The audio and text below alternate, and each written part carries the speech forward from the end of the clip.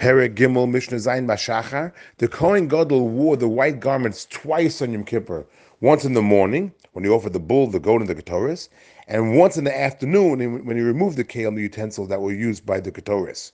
Now, instead of the Kohen Gadol wearing the same white garments twice, he wore two different sets, and it's derived from the Torah that the set that he wore in the morning had to be worth more than the one he wore in the afternoon. So it says in the Mishnah, Bashachar in the morning, on Yom Kippur, Hayolovesh Pilusin, he wore Pelusian garments. Pelusian is from Pelusia.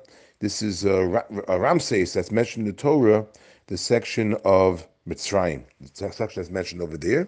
And they made beautiful garments, and that's this Pilusin garments. Shall shneim asa moneh, with worth 12 moneh. Ovein harbayim, but the garments, the white garments that he wore in the afternoon, had nidvin. They were Indian garments. Shall shmona me'ozuz. They were worth 800 zuz, which is 8 moneh, which is 2/3 of the value of the garments that he wore in the morning. These are words of Remeir. A chum and the sages say with a different value. But it was more expensive than the one he wore in the morning too. In the morning he wore garments that were worth 18 moneh, not like Remeir said 12, but 18 moneh. In the afternoon, in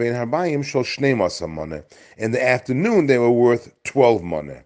And then the Mishnah says that kol shlosha moneh, which totaled 30 moneh. Now the Rav explains, why does the Mishnah have to add it up for us? We know 18 and 12, 18 in the morning and 12 in the afternoon is 30. So the Rav explains, because you just have to make sure that it's at least 30. It doesn't have to be exactly 18 and 12. For example, if in the morning the garments cost less than 18, then as long as you have the afternoon ones that cost more than 12, you're good to go, as long as it adds up to at least 30. But of course, the ones in the morning also have to be worth more than the ones in the afternoon.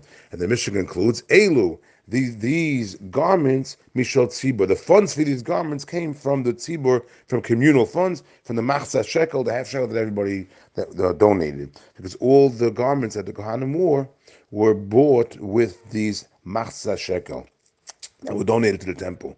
If let's say the Kohen Gadol wants to go ahead and add money to buy garments that were worth even more than these, then Mosif Mishalo, he has to add these funds, not from the public funds, but he has to add them Mishalo, from his private own personal funds.